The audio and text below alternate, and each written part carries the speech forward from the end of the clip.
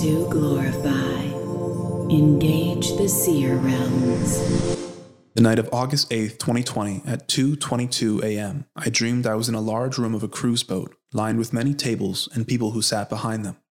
To our backs was a thin black veil that spanned the width of the room, with a guard posted to ensure no one trespassed. My wife, representing the Bride of Christ, approached the veil and abruptly opened it before the guard was able to stop her. The entire veil swung open, revealing approximately 24 individuals who each sat behind a computer, each holding a baby. A silent red siren spun, glowing, as those behind the veil were frozen, stunned that they had been exposed. It was made known to me that these infants were dropped off by their parents at daycare-like settings, that is, temporary relief upon which they would return at a later time. It was also revealed to me that each of these individuals behind this veil were live-streaming perverse sexual acts with the children to the highest bidders. Let us pray for divine discernment as to whom we entrust our children to. When my wife had swung open the veil, a kill switch engaged and shut off all footage. She continued to walk behind the veil. I realized many of those sitting with me in this room were involved with this great perversion, despite their normative appearances.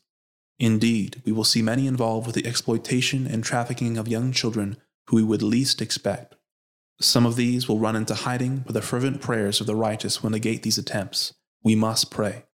Let us pray the offender's lifelines will be cut off and no attempt to flee would be successful. As I watched, I looked for an opportune time to take a photograph of these individuals to pass on to authorities, that the lead traffickers would be captured. This represents the framing of this very dream in order that the Bride of Christ would intercede, leading to the arrest of high-ranking offenders. I was further instructed to proclaim what I had observed. The following night, unaware of my own dream, my wife had a dream in the same theme: infants and toddlers being exploited when apart from their parents for short times. The Bride of Christ has been positioned for such a time as this. We ought not continue to cruise through life distracted by the pleasures of the world. We've been called as a battleship to bring exposure to those involved in child trafficking as the Lord takes us behind the veil to see the unseen. We must intercede, and if we do, we will see the rapid exposure of a perverse and deep-rooted system of child exploitation, trafficking, and sacrifice. Let us pray for the sudden unveiling, collapse, and persecution of child exploiters and traffickers worldwide. Finally, pay attention to the dream's timestamp. 8 is the number of new beginnings, and 2 is the number of witness, emphasizing this.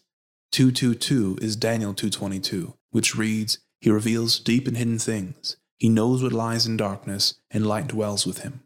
Thus, we are stepping into a season of the revealing of deep and hidden things, darkness coming to light.